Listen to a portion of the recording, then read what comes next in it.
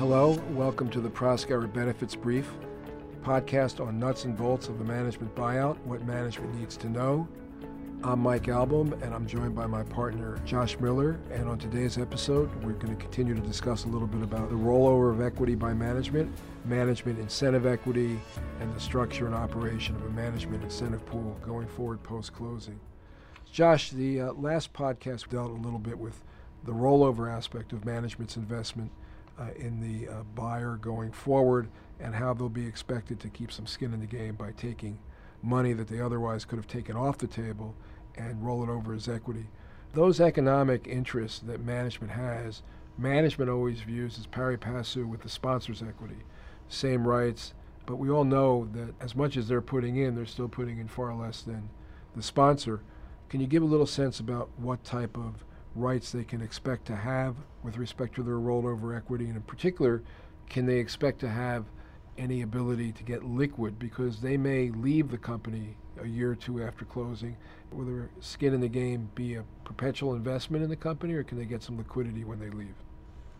Thanks, Mike. Among the various rights that management's going to want to negotiate for in the various documents are governance rights, management's participation on the board or board committees. Often there'll be a special seat for the CEO, but not always. And it's important to understand the CEO or other management members' right to participate, right to vote, both as a director or as an equity holder, as well as observation rights, the rules around quorum and notices of meetings. So really the ability to be involved in the management of the company.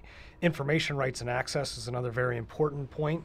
Rights to financials, audited, unaudited, rights to inspect the books. These are very necessary, particularly to the extent that valuation of interests, whether in connection with a buyout or otherwise, is at issue. Management's going to need to have that access to be able to make determinations as to whether the value is reasonable and supported. There's other types of protections, often called minority holder protections. These would be protecting individuals against adverse, disproportionate, and material amendments that would impact their rights or economics. This could be on an individual basis, on a class basis. For example, you can't disproportionately impact the Series B without the consent of the holders of the Series B, or a majority in interest, or the chief executive officer or a management member.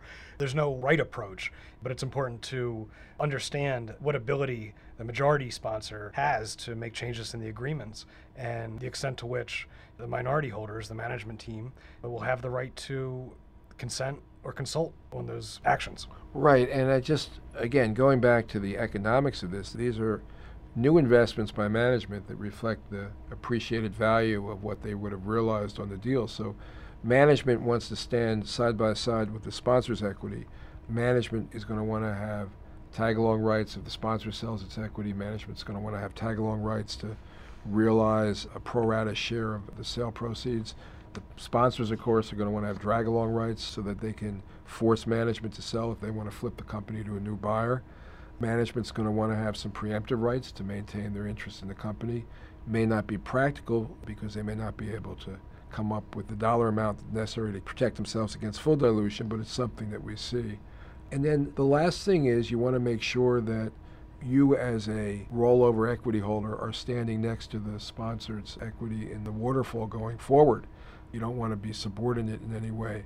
The operative legal documents here can be quite complicated, LLC agreements with very technical provisions about what happens in connection with proceeds from a sale of the company or a dividend recap or another type of liquidity event post-closing.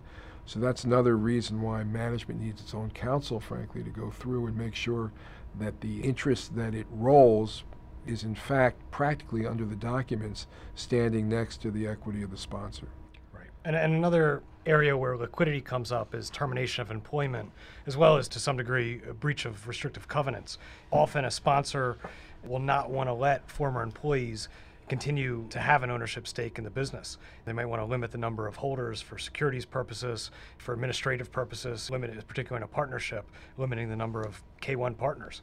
As a result, you often see call rights whereby the company, or if not exercised by the company, its sponsor can exercise the right and require a terminated management member to sell the interest they have back to the company or to the sponsor, usually for a formulaic price. It can be fair market value as defined in the agreement, which we can get into in a second. It could be a multiple of EBITDA or earnings, or it could be some other formulaic price, particularly on a bad leaver, something we think of as a termination for cause, someone who breaches a restrictive covenant, in some cases someone who merely quits without notice or without good reason.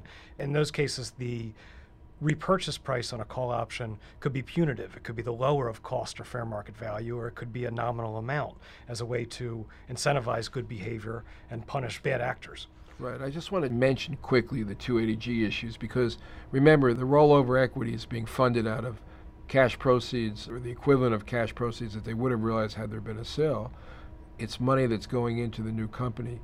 Other money that people get when there's a sale of the company could be 280G money in the sense that it's change of control money with very unfavorable tax treatment. Most of the time in a private company setting, this can be avoided through a shareholder approval process.